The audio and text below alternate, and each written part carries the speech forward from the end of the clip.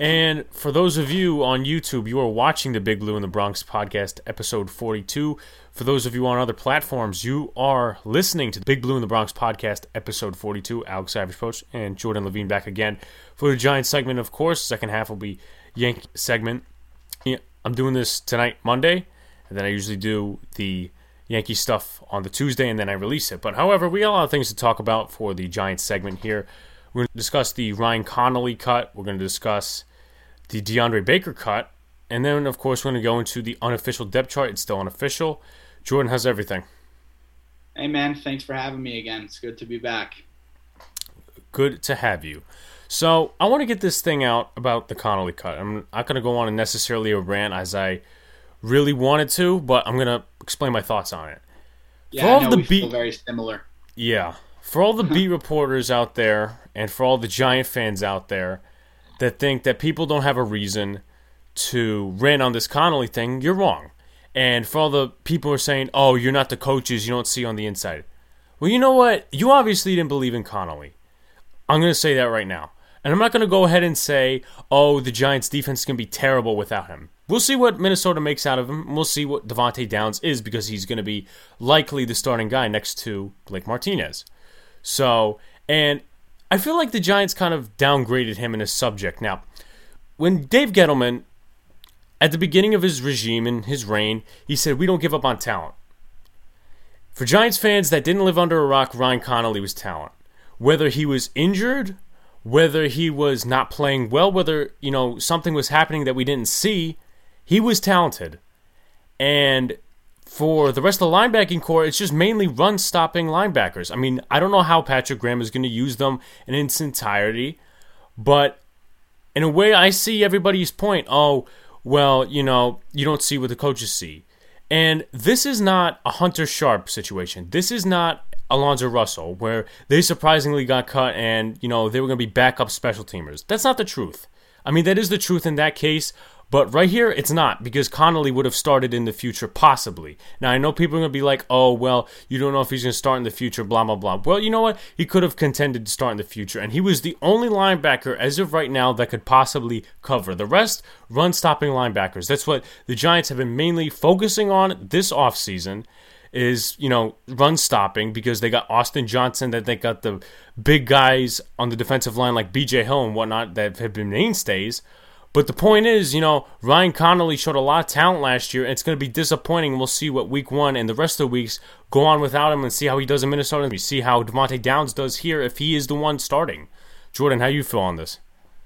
I mean, obviously, as most Giants fans who observe the team closely feel, I'm obviously a little bit upset just because I had a soft spot for Connelly.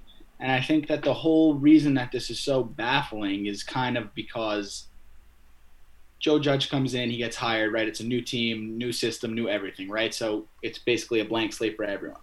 But this is a guy who's basically, he hasn't been shying away from telling people that what he cares about most is versatility. He's a special teams guy. Right when he came in, he said he used to look at guys the way they move rather than give them a position. And basically, if you look at Connelly, even though he was around for a pretty short amount of time before he got injured and tore the ACL, he really did a little bit of everything. He was stopping the run. He was picking the ball off. He had a couple sacks, if I'm not mistaken. I don't have the stats up on right now, but he was kind of all over the map for them, and that's kind of the main reason why I'm so intrigued by this cut. But at the same time, you have to look at it the other way, right? This is a guy, second year, late round pick. He played well last year, yes. Was it a fluke? We don't know because he got injured and he hasn't been back. But going back to what Paul said in the last episode, one thing he mentioned was that these guys, when they tear the ACL, they're not back to full speed, basically, for, I think he said 2 years after the injury. So that's one thing you got to take into account. And number two is you have to assume that although he looked very versatile last year with all the stats that he had, did he fit the scheme? You know what I mean? We don't really know what Patrick Graham's going to come out with. So those are two reasons why I'm not trying to keep myself. I keep thinking about those things, and I'm like, don't get angry. But, yeah, he showed a lot of promise last year. I was not expecting him to be on the list of cuts. I wasn't either. And two things that also point out at me, I mentioned earlier that Dave Gettleman said at the beginning of his reign, we don't give up on talent. And what kind of really shocked me, I don't know if he worded it badly or didn't word it correctly, Joe Judge, when he said, we expected him to go on waivers, but we also wanted to sign him to the practice squad. So did you have him at a lower value, or was he that much injured to where you expected him to go, or whether your team didn't have a value for him, or whether it was that he didn't fit your scheme? And one of the things that everybody says about Joe Judge, we play players to their strengths, not our scheme strengths. So, there's a lot of questions that are still unanswered about this cut, whether it was injury, whether he didn't fit something. But we have to see week 1 and the next couple of weeks on. It's not, a finished subject. It's not a closed case for a lot of Giant fans, but a lot of Giants fans are going out there and saying, you know what, you were not on the inside, so you don't understand, which is not necessarily the greatest attitude to go about, because you need to recognize, in a horrible defense last year, Janoris Jenkins was cut at the end of the year, before the Dolphins game. If Ryan Connelly, you want to count him, he led the team with interceptions. Janoris Jenkins had 5, he had 2. There was not many interceptions last year. There was not. There was Connelly, there was Jenkins, and I don't know how many others. Probably that may or may not have been all of them. Jabril Peppers was one of them. Antoine Bethea was one of them too, but Bethea didn't really make much of a great impact. It was just one play, and, but there was a couple others, but that flew under the bridge very, very fast. But again, I get that we don't see the stuff on the inside. We didn't get to see training camp. We didn't get to see preseason games. I get that, trust me. But at the same time, you cannot be going on other people saying, oh, you don't see the inside. You have to feel their sense of disappointment, because he actually was a positive look for the future. 100%. And another thing, I also liked that he was kind of there, and, he played with Carter Coughlin, if I'm not mistaken, our 7th round outside linebacker out of Minnesota. And he played with him in high school, and you just got to think that it definitely doesn't help the camaraderie and the relationship between all the guys in the locker room, because he was there last year. He knew some of the guys. It's just kind of a baffling move by the Giants in all aspects. But at the same time, you got the only thing to cling to is that we didn't get a close enough look. That too, and with that aspect, the last 2 years, Gettleman has been going, continuity and familiarity. Look how many guys we picked up from Arizona, from Carolina, from a couple other places because of familiarity. Especially, we picked up Adrian Colbert and a couple other guys on the waiver wire. Adrian Colbert played 5 games with the Dolphins last season. Especially guys like Cam Fleming. Yeah, Cam Fleming from the Cowboys. So, and the Patriots. I mean, it's a topic to think about, but it's also a topic that goes under the bridge, and a lot of people don't think about that. So, I mean, good luck for Connelly, in my opinion. Good luck to him. He's in his home state of Minnesota now, gets to play for their team, and we'll see what the Devontae Downs era looks like with Blake Martinez, of course, and let's see if we could cover tight ends and running backs this year, because that's been a problem in the past, and especially week 1 with Eric Ebron, Vance McDonald, and Jalen Samuels and James Conner coming out of the backfield. They're going to be weapons in the passing game on whatever down it may be, depending on the situation, how the Giants can stop them. So the next thing I'm going to get into is the DeAndre Baker cut. Any Giant fan who has not been living under a rock the last couple of months knows that, this was coming. And everybody at the beginning was saying, oh, is he innocent? And this is just, May. Then a couple weeks later, victims start recanting. Then on July 10th, Pat Leonard of the Daily News, he's a frowned-upon Giants reporter for a lot of Giant fans, nonetheless, comes out with a report that says Quentin Dunbar's lawyer, DeAndre Baker, and Quentin Dunbar, well, they paid off the witnesses and whatever, and now the negativity starts going up again. And actually, when they pressed charges against Baker, he recanted his appeal to the commissioner's list when we went to training camp. And Joe Judge was basically saying, with these off-season meetings, we're going to let him focus on his legal issues, which kind of was a sense like, you need to get your stuff done first here. Whether you're innocent, whether you're guilty, you need to get your legal stuff done before you create a distraction and come here. He didn't say it like that, but we could all detect his days are numbered with the Giants. Right. I mean, I'm not going to speak so much on the whole past and how we got here, just because that's too tough to relive, all the ups and downs. It was kind of just mind games the media was playing with us. But I will say that this is a very, very, very, very tough bullet to take for the Giants, just because they essentially they traded back in to the first round last year, right? Mm-hmm.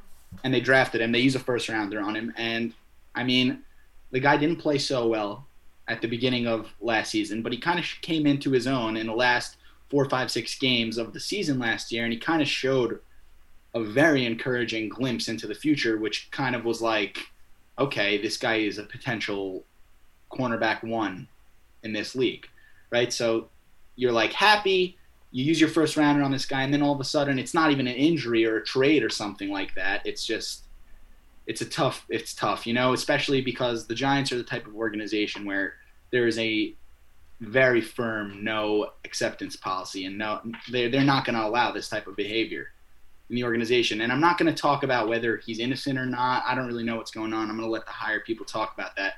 But the main point I'm trying to make here is how much better would I feel if the Giants had Baker out there and McKinney wasn't hurt? A lot better. It's going to be tough, and it really is. It's a huge setback for the team. And with this whole new Joe Judge thing, and this is not, just locker room. Going back to our last subject about Connolly, that's 2 draft picks from the 2019 class that are gone. One's a first rounder, one's a fifth rounder. So you kind of have to think, how many of these draft picks are still around? Like, first round pick, obviously, from 2018, that's Saquon Barkley.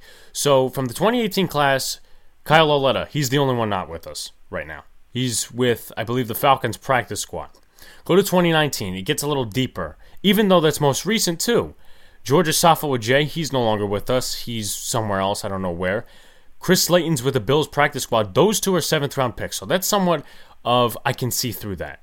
DeAndre Baker's a first-round pick, and we traded 3 picks to get him, including a 37th, which we could have used on maybe an offensive lineman or an edge rusher, even though we got O'Shane Ximines late in the 3rd round. And also another thing as well, Ryan Connolly, 5th rounder. Everybody's going to go back to, Darius Slayton. He was drafted in the 5th round. They made a boom out of him, and Connolly was a good-looking guy. Well, maybe Dave Gettleman screwed up on that. And what's saving a lot of Giants fans from hating Dave Gettleman at this point is that he knows how to draft. We haven't gotten that in a long time. His free agent signings really haven't necessarily worked out. This year, in my opinion, it's not about going to the playoffs. It's about making sure those players really develop nicely. Dave Gettleman, for his job not to be on fire, he needs the free agents to work out. He needs to stay low on cutting draft picks, which he's done 2 already this year. And he just needs everybody to take a step forward to make sure that Joe Judge is the right person for the future, and make sure the staff is really teaching the players what to do and, kind of fixing their mistakes. Something the last coaching staff didn't do. Right. Well, I think, honestly, that Gettleman has, to add to your point, he has done a very good job drafting, whether it be the mid-round picks, the first-round picks, obviously. At the same time, though, I'm going to go ahead and say that I think he has done a good job bringing in the right guys. Obviously, last year, bringing in, when they brought in Shermer, obviously, it wasn't such a great move. He didn't really work out. But at the same time, I think almost all Giants fans, like all around, are pretty happy with this guy, Joe Judge. He's showing the right kind of work ethic to these guys. They're working hard. He's not shying away from getting down, nitty and gritty, and getting it done, And that's why this hurts so much, because everything is going right, and then something like legal off-the-field issues, which never happens to the Giants, kind of comes back and bites us in the behind, So that's kind of just the number one most disappointing thing about this, is that the only mistake you can really call out Gettleman for is maybe you can say you missed something there in his personality when you were interviewing him, when you were doing the pre-draft profile. But other than that, that's why this hurts so much. And that too, a lot of Giants fans are going to keep going after him. You did this wrong. You didn't look at DeAndre's personality in the point where he was sleeping in team meetings, That one play against the Jets where he was jogging, Jamison Crowder had a reception, he was jogging down the field. Apparently he was called out by Pat Shurmur for that in front of the whole team, which I guess it maybe did a little bit to help. Honestly, the next week sort of improved, obviously. It was a bye week, then it was the Bears game where Ballantyne got picked on, and obviously he doesn't have any background issues like Baker does, and he's not as high as valued, but at the same time, you have to keep an eye out for the valued players and the players who have the locker room issues. So I would say in the future, especially if Gettleman gets to keep his job, and let's just say the Giants at least do impressive, better than the last couple of seasons, and he does his job, he has to make sure going forward in the next year that when he's drafting, because nobody really does free agency anymore as much as everybody likes to say they do. No. You have a lot of cap money. Most of the times when you're looking to fix your team up and rebuild, you're using that cap money to get free agents who are just, fix a spot, fix another spot. For long-term issues, you're looking for a draft pick. So Dave Gettleman, going forward, he needs to make the smarter decisions going forward that way, and that way, the Maras get less pissed with him. I totally agree. And I think to simplify that, it's that, yes, he's made the right decisions. He's made a bunch of good moves for us, and we owe him for that. But at the same time, he has had his share of bad moves, and that's probably why he's could be on the chopping block this season if the Giants don't show some progression or improvement. I would hate to see it, honestly. I would hate to see it because I do think he's a good GM. I just think that he needs to tidy up a little bit. Maybe it's people in the analytics or scouting department. Maybe make a couple of changes there. So the next thing that came out, obviously I said I was recording this on a Monday. Giants' unofficial depth chart came out. Now everybody's going to go jumping left and right. Oh, what happened? This guy's starting, this guy's not starting. Well, this is unofficial, but it doesn't really change a lot when you get to the actual depth chart. So one thing I like to point out here that I just looked up, obviously I pulled up the depth chart. Nick Gates is the starting center. He won. And we didn't really hear anything in camp about him having bad snaps. He was going through progressions. And also, he's never played a real game at center, so it's going to be interesting how he's going to handle the big defensive lineman. Because we always saw him, playing the tackle positions with the more speedier guys on the edge. But he's going to handle, tougher defensive linemen on the inside. He's going to be handling the tough Steelers defensive tackles, of course, come week one and then weeks later, of course. But it's going to be a challenge for him. And obviously, Colombo, the offensive line coach, said there are actually advantages to having a tall center. Travis Frederick, he was very good in Dallas. He was a tall center. I mean, I'm not going to say he's going to become Frederick, but again, so far, everybody's been rooting for Nick Gates because he's more of a long-term option than, say, Spencer Pulley. I mean, here's what I have to say about the offensive line as a whole, right? So I'd go ahead and I think it would be fair to say that the Giants are in the top half of the league when it comes to their guard play, right? You'd agree so? I would agree so, too. Hernandez, the young stud, he's proven himself in 2 years that he's capable of being a good guard in this league. Then you got Zeitler. I think he's been playing over 10 years. He's probably, I'd say, one of the best players on the Giants just because he's so consistent. He doesn't really get hurt so often, and he's a good guard. Then you got Thomas, the left tackle. Took him first round, right? There's high hopes. Obviously, he's going to have his share of rookie mistakes. He'll have his share of highlights. But for the most part, he'll be an average, probably below average kind of guy. But for a rookie, that's what you can take, right? So there are, compared to 2 years ago, 3 years ago, where we were at the offensive line, we're in a much, much better place, right? But at the same time, Giants fans need to understand that there is still work to be done, right?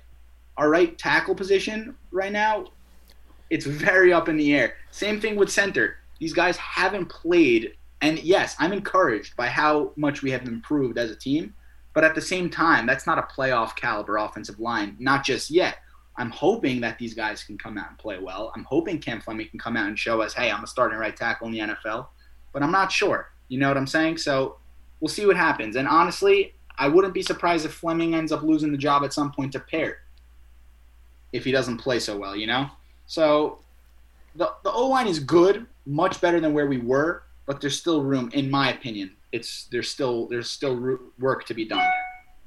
I honestly think some point this season, Parrott is probably going to get maybe sooner of an opportunity than, say, Shane Lemieux, because you got two good guards. Where are you going to put him? Yes, for sure. Unless an injury happens. You can't cross-train Shane Lemieux as much as Nick Gates has been, because we haven't heard anything, unless we're mistaking somehow, but we haven't heard anything as he's been working as much center as Nick Gates has. So it's going to be really interesting, but I don't think Shane Lemieux really gets an opportunity. As I said, unless injuries happen. I agree with that, and I think that part of that is because Shane Lemieux, right when we drafted him, right, he was a late-round pick out of Oregon. Everyone kind of just assumed that they were going to try and cross-train him to become a center, but nothing has really come out about that, and I think it's just because, like I said before, Zeitler's probably the best player on the line, but like I also said before, Zeitler's 10-plus years in the league, so I have a feeling that guys like Parrott, guys like Lemieux, they like them, they're going to keep them at their position, they're going to train them and have them as reserves, and I think that those guys could be the solution in the long run. I really do. Also, another surprise, now we're switching to more of the defensive side when it comes to the depth chart. They didn't list a slot cornerback.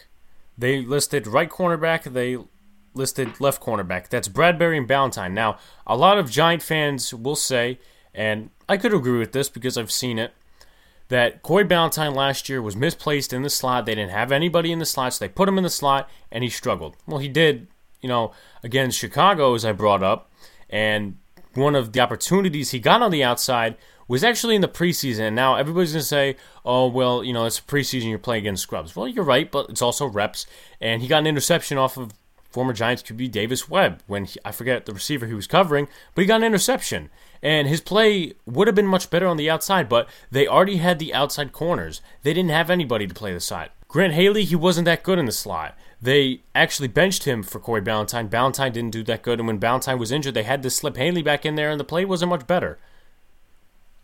I actually think that's an excellent point, and I think that goes to show how much the team has shifted this year without Janoris, without DeAndre Baker, without a bunch of our guys, right? So we used to be so heavy on the outside corner, man-to-man type of guys, but this year it kind of feels like there's an abundance of slot guys that can play the slot and guys that can play inside corner, right? You have Julian Love, obviously. I'm still a very big believer in Julian Love at the slot. I honestly, even though Darnay Holmes has showed a lot of good stuff this camp, I still think Julian Love's probably our best cover guy in the slot. Then you have Darnay Holmes. Then you have guys like Isaac Yadom. He kind of can play anywhere, but there's a lot of guys, they're all kind of have their own particular thing that they're good at, and that goes back to Joe Judge. We're going to play them to their strengths. So I do think that, yes, Corey Ballantyne will probably be the starting outside corner, opposite side Bradbury, but I think that with all the different schemes, the three safety looks that Patrick Graham's going to come at you with, it's going to be basically the only independent, the only guy that's going to be there every play will be Bradbury, in my opinion, and I think it'll be a rotating wheel of guys coming in, playing for different looks and different coverages. As we mentioned, unofficial depth chart, but also another thing, going back to Friday's really discussion with Paul Dottino, he said that Logan Ryan is pretty much going to be taking the Xavier McKinney role. Well, let's hear that Julian Love is going to be the starting free safety. Now, we also know, you could also make a point in Paul's defense that McKinney probably would not have started right away from a lot of coaches' standpoints because everybody expected, McKinney's going to be Landon Collins right away. He's going to be doing this, that, box, three safety look. And a lot of coaches and beat writers were saying he's not going to start right away. And that's really not what you expect, but you also expect it depending on the traits that you would or would not expect that out of a second-round pick, but otherwise, Logan Ryan looks like he's playing backup free safety right now, and it's also a good point to make that he hasn't been with a team in a while. He could be working out, but also he hasn't been with a team in a while, and also to note the fact that he's only been here, a week and a half? So he's not going to know everything else that everybody else knows, and same with Isaac Yiadom. Ballantyne and Bradbury, they've learned the playbook. They seem to get a grasp of it. Ballantyne didn't look good in camp according to multiple beat reporters, but I would have to invest my research a little more. But we'll see what happens. And you're going to be facing good receivers like Claypool, Smith-Schuster, James Washington, Deontay Johnson. So you have to have the best corners on the field. And we'll see what that happens, a week from now. Right. Just to reiterate myself from before, obviously, I maybe for the first couple weeks, not knowing the playbook will affect Logan Ryan, but in my opinion, the Giants don't really care about the title starting free safety, starting cornerback. I think that they've made it very clear we're going to be rotating guys in and out. We're going to be doing different coverages, different looks, some 3-4, some 4-3, a bunch of different stuff. And I think that Logan Ryan, yeah, he's the backup free safety. I think they're going to go with a 3 safety rotation with Peppers, Ryan, and Love. Obviously, I think Love will be more of the slot guy, like Paul said. I think Peppers will be more of the box safety guy, the blitzer. Ryan can do a little bit of everything. I don't think that they're actually titled starting positions, and I think it's more of a rotational type of thing over there. But yeah, you're right. I think not knowing the playbook could affect Ryan for the first week or two. And going back to your point of, this whole rotational thing, which basically was James Betcher's thing, but also, with the 3-4 and a mix-up here, Patrick Graham's going to do the same thing. And, he's very good with linebackers. And going to this point, as we mentioned, Devontae Downs is listed as the starting linebacker next to Blake Martinez. And also, Zimenez and Lorenzo Carter, they're both starters on the depth chart right now. So it's more of an emphasis of get those guys to work, and we saw Lorenzo Carter impressed this camp, especially in the scrimmage games. You could say it doesn't mean anything. He's not getting Daniel Jones not getting hit, but it does mean something because the last 2 years they have not used him properly, and he hasn't excelled to what he could be. And now I'm not saying he's going to be this star defensive player. No, I'm not going to say that. But you have multiple guys going through the pass rush and everything else, and maybe Carter gets a legitimate chance. And the Giants don't have to put him on the chopping block next year because maybe he's utilized properly or more in a certain way where he gets to excel his skill set. Yeah, and I'm going to just reiterate what you said. Well, so for me, back when they drafted Carter, I believe he was a third-round pick. He's out of Georgia. But since they drafted him, he has actually been my absolute favorite player on the defense, even though his play has not really showed for it, and there have been better guys. But it's just because I was so excited when they drafted him because he was so raw. You know what I mean? He's so quick, and he's got such a good first step that if they took it and they channeled it and they coached him well, he could end up being an 8-9 sack type of guy per year, which is exactly what the Giants need right now. But yeah, so he is one of my favorite guys on the team. And yes, I honestly do think that he can step up and be one of those guys for us. And also, a minor thing to really address before we actually go to the practice squad, Darnay Holmes is the lead kick returner for the Giants depth chart right now. And as I said, it's unofficial, but he did have some huge returns at UCLA. So, speaking of course, that Corey Coleman is not with the team anymore because he was cut for Damian Ratley, his former teammate. It's going to be interesting to see what they do in this kick return game where they have Golden Tate back there, Ballantyne, Slayton, even though he's not really a kick returner, it's more Ballantyne, Peppers, and all those guys. Yeah, I mean, there's a lot of different directions they can go, and I think the main reason for that is that there's nobody glaring at you off the roster right now that you look at him and you say immediately, that guy's a kick returner. And I think that's the reason. I think they got to figure it out. I think they'll plug and play a bunch of different guys, and I think it could come down to whoever's the most consistent will win the job. Whoever hangs onto the football, doesn't lose the ball, positive yardage. They don't have anyone glaring at you that you look at them and you say that guy's a kick returner. While we're talking about Slayton, though, I will mention that I love the guy. He's probably the only guy I like better than Lorenzo Carter actually on the team. But yeah, I just wanted to go out there and give a little shout out to Darius Slayton because I think he's going to have a big year this year. And before we get to the practice squad, which actually kind of leads into my point here, and also about the 54 and 55th guys going on game day, because the new rule in the NFL, you get to have, I think it's like 6 guys of any amount of experience on the practice squad. That's why Chad Slade and a couple others are there. And also, for the 7th round picks, Chris Williamson is the only one who did not make the roster. Now, obviously, he's versatile. He can play safety, play cornerback. But it just shows that Joe Judge and this coaching staff has a lot of faith in these late-round picks, because I had Williamson actually making the roster and those 3 linebackers, Brown, Coughlin and Brunson not making the roster. Obviously, I was wrong on that. But obviously, they have a lot of faith in this system and a lot of faith in these young linebackers to be potential playmakers in the future. Right. Well, I think that one of the only reasons that he got cut, Williamson, is because they brought in guys like Yiadom, and they just didn't have enough time to evaluate him. You know, he got traded like 2 days, 3 days before they made the cuts. So I think that's where it kind of put them in a position with Chris Williamson. And then as far as the other late 7th round guys that didn't get cut, well, I think it's because Tay Crowder, he did have a good camp, you know? He earned his spot as a middle linebacker. But a guy like Carter Coughlin, you have to remember that Joe Judge is a special teams guy, and he really values the special teams side of the ball. I mean, Nate Ebner is a guy that got a pretty decent contract, and he'll probably be a starter for the Giants just because of special teams. He really likes special teams, and from what I have read, I think that Carter Coughlin is going to be a special teams guy for the Giants for the next couple of years, hopefully, if it works out. Honestly, didn't surprise me, and as a small tidbit of the topic, that the Giants signed most of their guys that they had in camp to the practice squad. Say Carson, Tinker, Benjamin Victor, all those wide receivers, also the cornerbacks and that stuff. So I guess with them knowing the playbook and maybe something short notice like somebody has COVID, you don't have to sign somebody off the practice squad who doesn't know your system. And I'm not saying they won't learn it, but the same continuity in the fact of learning the playbook and being in camp, so you're at least familiar with the coaches, where it's not somebody you just strand from nowhere, especially in a time like this.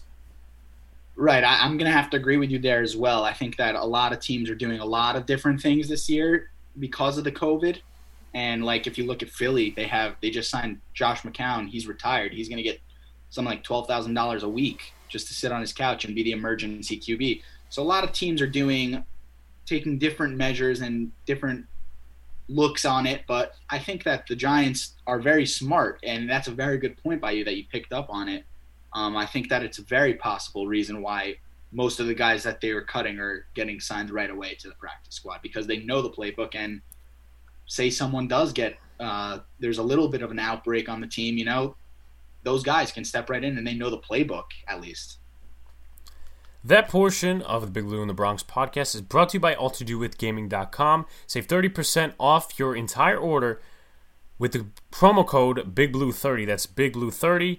Go to AllToDoWithGaming.com now. Thank you, Jordan, for joining me, and I hopefully want to have you on for the preview on Friday. All right, thanks, man. Yeah, let me know. I'll be available. And now we're on to the Yankees topic of the podcast. I said I was going to be recording this on a Tuesday for a reason. That was after the Blue Jays game. We're going to recap that disaster. But first, I'm going to reveal some of my thoughts. Now, some of you are a bunch of clowns, and I'm going to say that. Now, it's not necessarily any of my podcast listeners yet, but everybody's calling for Boone's head, and that is understandable. I agree. Do I think he should be fired? I'm in the middle because last year he won with a team that was depleted, and I agree with that. You know, I'm totally on board with that and, you know, saying that. But at the same time, when it happens again and you get a new pitching coach that's analytics-based. This isn't Larry Rothschild, everybody. This is analytics-based pitching coach. Matt Blake. Bullpen gave up 10 runs yesterday. 10. You know when the last time the Yankees gave up 10 runs from their bullpen? Anyone take a guess? Haven't got it yet? That's right. 1932. 1932. How many years ago was that? 88. 88 years ago. 88 years ago.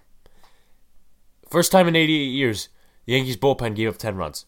If I'm doing my research correct, I'm pretty sure I was told that. But then again, could always be wrong.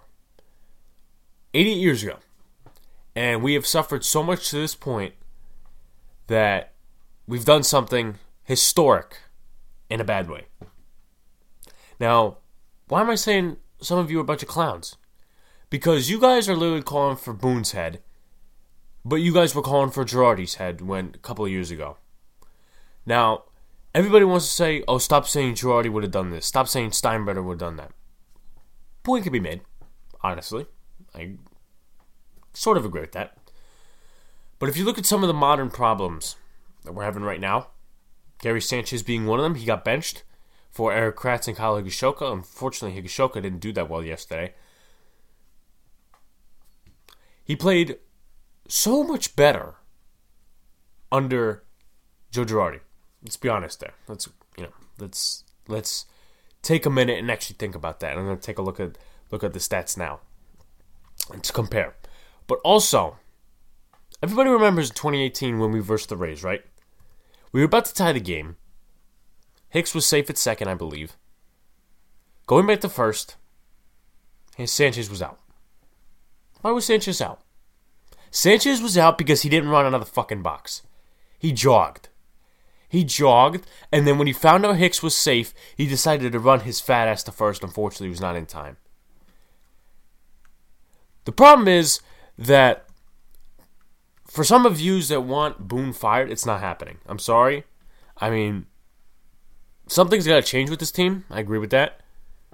But it's not going to be Boone getting fired. Because the reason they brought him in here and the reason they let go of Girardi wasn't because, we haven't won a World Series in 8 years. And I'm going historically on 2017. Now, he hasn't had the best of teams, but it's a different topic. And I don't want to make this too long because I know it was 33 minutes the first segment, but it's a lengthy segment, and I hope you guys liked it. But anyway, 8 years, right? That wasn't because of 8 years of no championships. I'm pretty sure coaches have been around a lot longer without championships. But anyway, Boone came in. They hired Aaron Boone. Why? Analytics-based.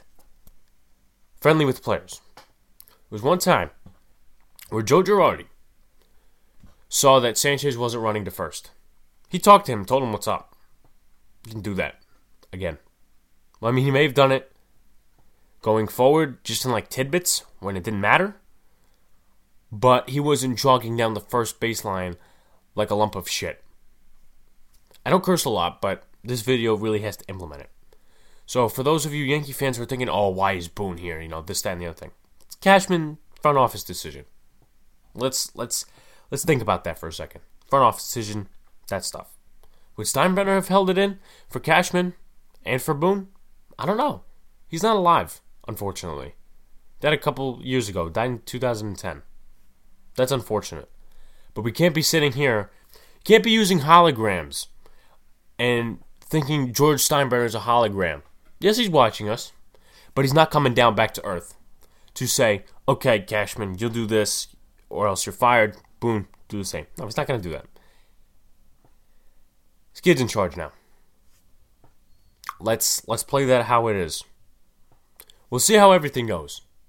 But, again, list of injuries. I get that. We have, currently right now, I wrote it down. We have Judge, Stanton, Urshela, Loaisiga, Paxton, Kaneline, Severino on the IL. I could be missing people, and if I am, please tell me. But I get it. Trust me. Somebody came out yesterday on Twitter, and I'm not going to call out who because I don't know, but my brother looked it up. He said, somebody said, this is not Boone's fault. The pitchers were quality yesterday, and the quality pitchers went out and played like shit. You're right. You are right. You are right on with that. Who's the pitching coach, everybody? Who was calling for Rothschild's head? All of you guys. Because the pitching was so horrible last year. Pitching was so horrible to you guys last year. And the years before, too. It's not just that. And I get 2017 was a bad year with the bullpen. Trust me, I went to one of those games and I understand. It was when Dellin Betances literally walked the bases loaded, walked in 2 runs or whatever happened. I can't remember off the top of my head, but I was there. I was sitting in the second deck. But anyway, Matt Blake, so far, like shit. He's not done shit in a positive way. Ever since Kaneline gone down, ever since, Judge went down, things have gone downhill for the Yankees. They may have not lost right away, but it's been going downhill. Same with LeMahieu getting injured, and even though we have him back. Now, I said on my Twitter yesterday, I said, hot take, Yankees go under 500, first time since 1992. And I retweeted that. I said, if y'all think I want this to happen, you are simply joking. You are simply joking. You're simply wrong too. Because I'm a big fan of the Yankees. I got a hat. I've been a fan since I was born. But I'm not going to sit here and not complain about some of the issues that are happening right now. And I get it's a COVID season. I get it. Trust me.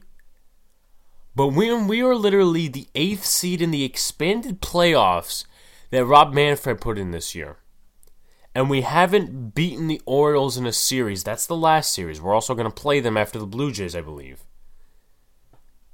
That's sad. And I get, the Rays can be a tough team, and basically what they're going to turn into is they're going to turn into the 2013 Red Sox where they held our balls. But we can't even play on doubleheaders. We can't even play on doubleheaders. We can't. When was the last time we won a doubleheader? Someone please tell me that. I'm not doing the research because, I will. But at the same time, I'm not going to take myself and go out of my way for that just to prove a point. And everybody knows that the Yankees have done horrible on doubleheaders this season. Horrible. But to close up this topic before we preview, and I'm going to show you guys the standings. You don't believe me, we're the 8th seed. And Orioles are 1.5 games back. Trust me, they're 19-21, we're 21-19. So we're 2 games away from just sitting at 500. But for the final thoughts, do I think Cashman should be fired? No. Is the hirings questionable? Maybe. Yeah. Boone, maybe. I said this yesterday to one of my friends. Boone, if you think about it, maybe his first managerial job should not have been New York. I'm not saying, I'm not grateful these 100-win seasons. I'm not saying that. I'm not. But literally, some of these decisions have been really broken out by the New York media.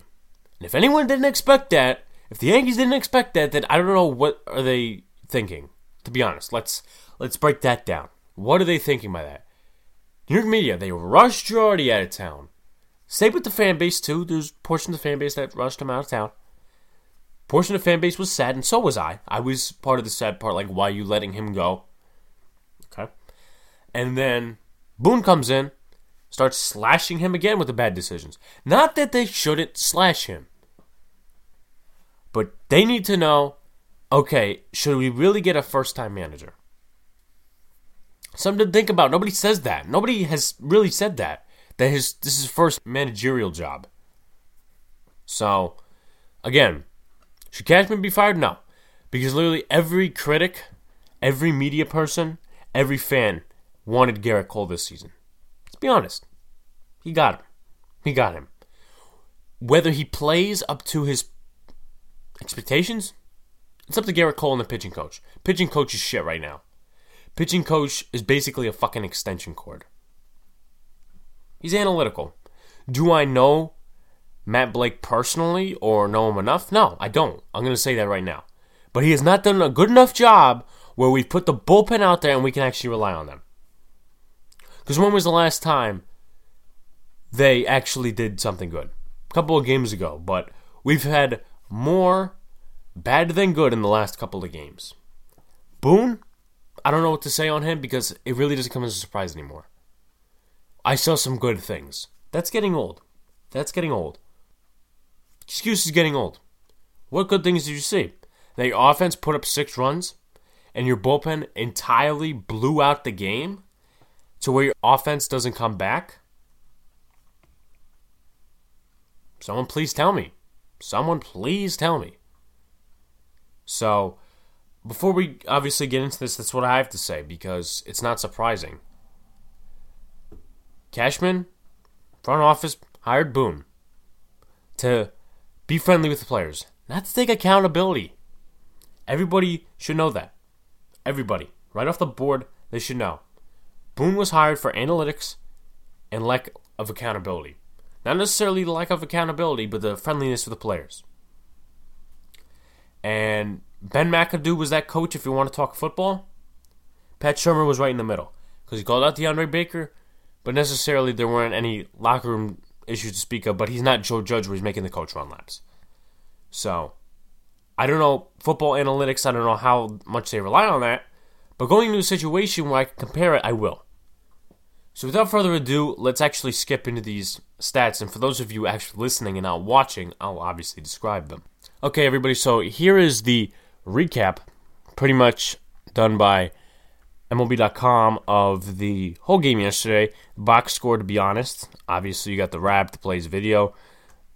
I trust them more than ESPN, even though I have ESPN up here. So let's take a look. Obviously, Andujar, where is he? Hit a home run yesterday along with Luke Voit. And good offense to start, obviously. If you look at the box score, 2 runs there, but the Andujar home run was here. And then you got the 2 runs here. But scored 1 and then 10. That's what I was talking about with the 10 runs. So let's take a look down here. I'm not going to go too much into it. And surprisingly enough, this was a 4-hour game. Some of you don't believe that. That's a 4-hour game right there. 4 hours and 2 minutes. For a 9-inning game. Now let's take a look at the stats right here. Montgomery, he didn't do the best. Let's be honest there. You know, whether he allowed 2 runs or whether he allowed 6 hits or whatever, and you combine those 2, he didn't do that well yesterday. He didn't. 1 strikeout, 2 walks, 2 earned runs, and 6 hits. Let's be honest yesterday. Hit after hit after hit. Even though he only gave up 2. So, let's put that down. All right, Jonathan Holder, he actually did a decent job. I'm not too much of a fan of Holders, but at the same time, give him his credit. 2 strikeouts, only 1 walk and 1 hit, and that's 1 2/3 innings. So bump down to our favorite guy this season, Chad Green. 4 runs, 3 earned. So 4 runs, 3 earned, only 1 hit, and 2 walks. So that got him in trouble. Then we got Ottavino down here. I'm pretty sure he allowed a double into somebody. I think it was Biggio, Tellez, or Shaw. I don't remember. But he allowed a double to somebody. Then the bases were reloaded. And he gave up a grand slam to Danny Jansen. This guy used to be on my fantasy team. Everybody, Danny Jansen. Right now, he's hitting 155. Basically, that's the entire Yankee lineup right now. 155 hitter. Hit a grand slam.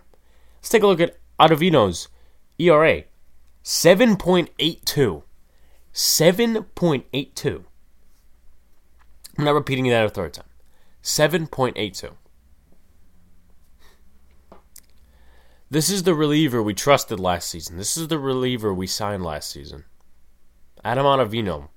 For his great slider and his nasty stuff. I met his dad. If you didn't see my Twitter or my tweet, I met his dad because he was an umpire for one of my games.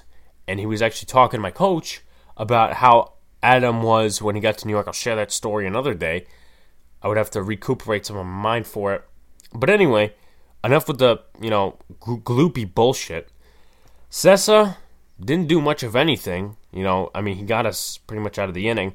Clark Schmidt came in, 2 walks, 2 strikeouts, so no runs from there. But 10 runs, everybody. 10 runs by the bullpen. And, again, I'm not going to say this is, all Aaron Boone's fault. Matt Blake has to take his fair share of fault. Let's be honest there. But Hyun-Jin Ryu, he had a horrible night, and I don't know why we didn't win. Oh, that's right, the bullpen. But we should have won. Reed Foley only gave up 1 run, 3 strikeouts. Their bullpen, other than 1 run, shut us down the rest of the game. Shut us down the rest of the game. And I honestly forgot that we actually got the last run. I'm going to be very honest, because it was a ground out, I believe. I think it was a ground out or an infield single. I'm pretty sure it was a ground out. So anyway, let's take a look at the standings. I think they're actually right here, yeah. So, here's the American League. It doesn't show the seeds, but you can count. You got Rays at 1, Indians 2, White Sox at 3, Athletics at 4, Twins 5, Blue Jays 6, Astros 7. Remember, we were talking so much shit on them. Oh, they're cheaters. Oh, they're not going to be good this year. Well, they're 21-20. They're right above us. And God help us if we are in the playoffs and one of us plunks them. Because it will happen if we do make the playoffs. But it manages how far, because right now, if the season ended today, we'd be versing the Rays and we would get shut out. Anyway, so you take a look here. This is the top 8. Yanks are 8 seed. 6.5 games back from the first seed. And Orioles are not that far behind. The Yankees, of course, they are at 8 games back, so that's 1.5 if you do the math. And they're under 500. We are literally the last above 500 team right now in the American League. Right here. And I'm not just saying, oh, just for stats reasons, just for standings reasons. No, let's take a look right here. Take a look right here. We are the last above 500 team. Expanded playoffs was supposed to help the teams that couldn't do anything, like the Orioles, like the Mariners, like the White Sox. We turned into one of those teams. Thank you, Yankees. Anyway, so now we're going to take a look at the starters for the next 2 games. Now, first set of probables is going to be J Happ and Taijuan Walker. That should be a treat. And the next set of probables is going to be Deivi Garcia and Tanner Roark. Now, obviously, we're playing Buffalo. And another thing I saw last night on Twitter, Yankees pitchers were complaining about the lighting because they couldn't see the catcher's signs. You legitimately have to give me a better excuse than that. I understand the lighting could be shitty in different stadiums, but that doesn't give up a reason where you have to give up 10 runs for the first time in 1932 in the case of the bullpen. But anyway, let's go forward. So take a look at J Happ's last start. I hated this game. I hated watching it. Don't know why they put Albert Abreu in for the sake of, because in a situation where he's the runner on second, he's not going to do well. I mean, he's got literally tidbit of experience in the big leagues. And that happened to be this year, of course, because everybody likes to get injured. Everybody likes to do their own thing. However, let's actually focus. So, go down here. J Happ, not that good. Not that good. And take a look at the 5 innings. I'm going to go by a little bit of the box score. So, this is where he routinely finished up. 4 runs here. Pretty much gave it all back in a matter of 3 innings. Give it all back. But if you want to take a look at individual stats, 8 hits, 4 earned runs, 1 walk, 4 Ks, homer, 93 pitches, 4.68 ERA, 5 innings pitched. Now, you have homers, Todd Frazier being one of them, the rest were RBIs. So, and then, I'm going to be honest here, I'm not totally surprised in J Happ, but I'm also not totally disappointed because this is a little bit better, not totally, than last season. Even though he was 12-8 last season, 4.91 ERA. 1-1, 4.68 ERA. So far he's started 5 games, 25 innings pitched, so about average of 5 innings. And then 21 hits, 13 earned runs, and then 5 homers, which actually isn't that bad, surprisingly, for a lot of Yankee fans, because Garrett Cole, I believe, has given up like 7 or 8, if not more. 15 strikeouts. So that's mainly for J Happ. Now I'm going to take a look at Taijuan Walker. He got traded from the Mariners for I don't know who, but he was a deadline trade, and they got him. Congratulations. Anyway, they won this game against the Red Sox. Seemed like they didn't score runs till the late, actually, because Dolis got the win. That was an extra innings where they scored 4 runs. But anyway, let's take a look at Taijuan Walker's start. So, the first start, actually, this is the second start. 5 2/3 innings pitched, 6 hits, 2 earned runs, 1 walk, 4 Ks, and homer. So it's not all that bad. I mean, there's going to be times where you trade for a pitcher and they're not going to get the groove of the city or wherever right away, and your pitching staff and whatever. The chemistry's not going to be there right away. And people have to understand that. They can't turn into a Cy Young immediately. That's why everybody was questioning Garrett Cole. I mean, he wasn't traded. He signed, and he got time, but there's more of an excuse for Taijuan Walker. But anyway, seems like a decent start here, something you really wouldn't expect out of Taijuan Walker. I think he would be a little more solid. But if you take a look, I'm going to take a look at his stats right here. 4.00 ERA with Seattle, and they traded him. Now he's a 1.54 ERA with the Toronto Blue Jays. Now in those 2 starts, he's had 11.2 innings pitched, 10 hits, 2 earned runs only, which is pretty good. 1 home run, going back to the last start we just showed, 4 walks, and 8 strikeouts. Now, obviously, that's in 2 starts, and referencing back to the Blue Jays start, he's had 4 strikeouts each start. And he actually got the win the start before that. I don't remember who it was against. So, if you ask me, I think Taijuan Walker's going to give the Yankees a hard time, or it could go like this. or it could go Taijuan Walker gets totally beat up, and J-Happ goes in there and screws it all up. I leave it up to J-Happ to do that. But anyway, let's go down to the next set of probables. So, Deivi Garcia, and I'm going to tell you right now, his stats aren't that bad, honestly. I'm talking season-wise. I'm not talking, this game. But as you see, the Yankees lost 6-3. This was a part of a doubleheader, which I hate, honestly, because I hate these whole fucking 7-inning doubleheaders for the case of COVID. I get that. At the same time, you fuck up teams and the way they play, just like the Yankees, but Yankees have like 17 other different problems. So, go down here, take a look at Garcia's start. Now, I don't understand to a total extent why they keep throwing Clarke Schmidt in there. In the case of the game is already thrown away, let's throw you in. Basically like a Mike Ford thing, but in a different sense. Like they did that with I think they did that yesterday, actually. Take a look. They did that yesterday, where they basically threw him in when the game was over and not in an impact situation. So you take a look here. Yeah, pretty much. 2 strikeouts, 2 walks in an inning pitched. So they basically threw him into the fire. Not necessarily throwing into the fire, but it's where, okay, game's over. You can pitch now. It's not how you treat your prospects, honestly. It's very poor. But anyway, this whole season's been poor anyway. So Garcia actually committed an error, if you see up top. 4.2 innings pitched. He got his first loss. 5 hits, 4 earned runs, 2 walks, 6 Ks, and a homer. That homer being to Mountcastle. I think he's the catcher. No, it's not the catcher. It's the left fielder. I'm so off with that. But anyway, 95 pitches in the span of 4 2/3 innings, so realistically in the 5th inning. But anyway, going back here, obviously Mountcastle homered in the 2nd inning. Then the Yankees climb back, only to fuck it up the next bottom half of the inning. So when I mentioned that Deivi Garcia's stats weren't that bad, they're not. They are honestly not that bad. And we saw him against the Phillies in that scrimmage. Didn't do so well. He kept walking people, kept losing control of his pitches. David Cohn was mostly saying that. So, but anyway, his stats aren't that bad. 0-1, obviously, he's got to fix that. 3.38 ERA, 2 games started, 10.2 innings pitched, 5 runs, 4 earned, 9 hits, 1 home run, obviously being to Mountcastle. 2 walks and 12 strikeouts and only 1 hit by pitch. Obviously, the rest is here. 44 batters faced as well, so he's had a decent amount of time to pitch. And he's still got room to improve. I have more confidence in him.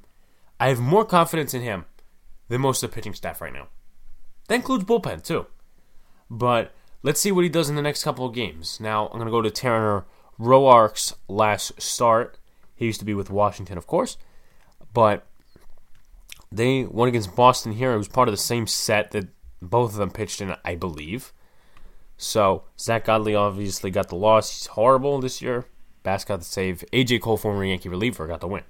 So, Tanner Roark, 7 hits, 4 earned runs, 1 walk, 6 Ks, 1 homer, 4.1 innings pitched, 79 pitches. So, that's, I would say, a decent pitch count. Not necessarily decent, but in a way, it's somewhat acceptable to sort of the situation. But the Red Sox aren't good. They're not. And I don't know why Red Sox fans think they have the priorities and think they have the privileges to start making fun of Yankee fans. You're 12-27, people. Your manager got suspended for cheating. Okay? And he got fired. He resigned, whatever. I don't give a fuck. Ron Roenicke's your manager now, who had a history of winning in Milwaukee. And I'm not saying he won any championships or anything. 12-27. 12-27. But anyway, Tanner Roark obviously didn't do his best this start. Now, just to not bullshit you, I'm going to go through here. He obviously pitched 4 and I think a third? Yeah, 4 and a third. And right here, 2 runs in this inning, 2 runs in that inning. But he was obviously taken out of the game and taken out for Merriweather. Then Cole pitched the next inning on, and then they won the game. So obviously it was a game of catch-up. But anyway, let's take a look at his season stats. Come up here a little bit. 2-1, 5.74 ERA. Obviously, it's better than Deivi Garcia's win record, but obviously ERA is better. 7 games started, 31.1 innings pitched, 40 hits, 21 runs, 20 of them earned. 8 homers, 16 walks. That's a little high, but again, that is 7 starts, so you would have to manage that. 28 strikeouts, 1 hit by pitch, and 143 batters faced. So he's got a lot of time on his hands, but it also could be like the last thing I said. He could pitch good, or he could pitch bad, to where Deivi Garcia somehow fucks it up, or the offense doesn't score at all. It's going to be one of those situations, everybody. This is the Yankees we're talking about. And if they don't win tonight, then they are in serious shit. And honestly, it's getting less and less and less surprising. So, that's what I have to say on that. Going back to this Gary Sanchez topic I was talking about, let's take a look right here. 232 batting average last season, 130. 186 in 2018. 18 homers. 2017. Now take a look at these 3 seasons. Really not 2015 because he just made a slight debut. He went in for a cup of coffee and went out. But these 2 seasons, career highs, everybody, right here. 299, 278. 33 home runs in 2017. That's what I was talking about, people. That's what I was talking about. He was an all-star here, and he was also an all-star here. But, all-star game's fan voting, so it's going to be mostly popularity. But, it was more of a case here than there was here. Now, anyway, that's my point about the Gary Sanchez thing, that Girardi better managed him than Boone, because Boone tries to cover up for him every time we notice something is wrong with him. In the case of running down, I'm not talking about injury-wise. I'm talking about running down the bases or not having great defense. Because his defense has worsened. I'm not going to go into defensive war and that stuff because I'm not really part of defensive war and that stuff, realistically calling out those stats. But in the case of every game, there has to be a pass ball get past them. So, I don't know what they're going to do with him. I don't know, because back in 2016, 2017, this guy's going to be a good catcher, Next couple of seasons, he's like dog shit. Literally, you have a 40-year-old outplaying you. That's Erik Kratz, everyone. I'd rather keep Erik Kratz on a long term than Gary Sanchez right now. But Gary Sanchez, it's up to you. Aaron Boone, it's up to you. Change my mind. Thank you guys for watching and listening to the podcast. I know this was a long one. I wanted to fit Yankees in there, and with my extended talks with Jordan and whatnot, I'm happy he's able to come on sort of like a part-time co-host for me, even though I have my brother and a couple other people vying for that role. But we'll see where we go from there anyway. If you are listening to the podcast, Podbean, Spotify, Amazon Music, I'm pretty sure it's on iHeartRadio, Google Podcasts, Apple Podcasts, Overcast, and CastBox. Follow our social media pages on Twitter and Instagram at Big Blue in the Bronx. Subscribe to our YouTube channel. Now I'm doing more of these, video stuff and not just making graphics. You get to see my face a little more. And that's that. More like, obviously, you'll get to see my face if you're watching the YouTube portion. And I know this episode's going to be longer than the one with Paul Dottino because that was mostly and mainly Giants. I didn't discuss any Yankees there, even though I was disappointed. But I wanted to fit some Yankees in here to totally not leave them out and be like, I'm going to ditch the Yankees because they're not good. No, because I want to explain my theory of reasons. So thank you guys for watching, listening. Keep supporting us. Thank you guys for supporting us. And Jordan's going to be back on Friday because we are going to preview the Steelers-Giants game that's happening on Monday night. Also something, before you guys decide to log off and the outro plays, I'm streaming Sunday morning, probably early, with Sean Carroll and Luca, my brother, for a game day stream. And this is not totally about Giants, everybody. This is about the list of predictions that we have and a couple other topics based on that. We're also going to be streaming on Monday night when the Giants play the Steelers. So it's going to be real fun. Don't want to miss it. Thank you guys, and we will see you on Friday.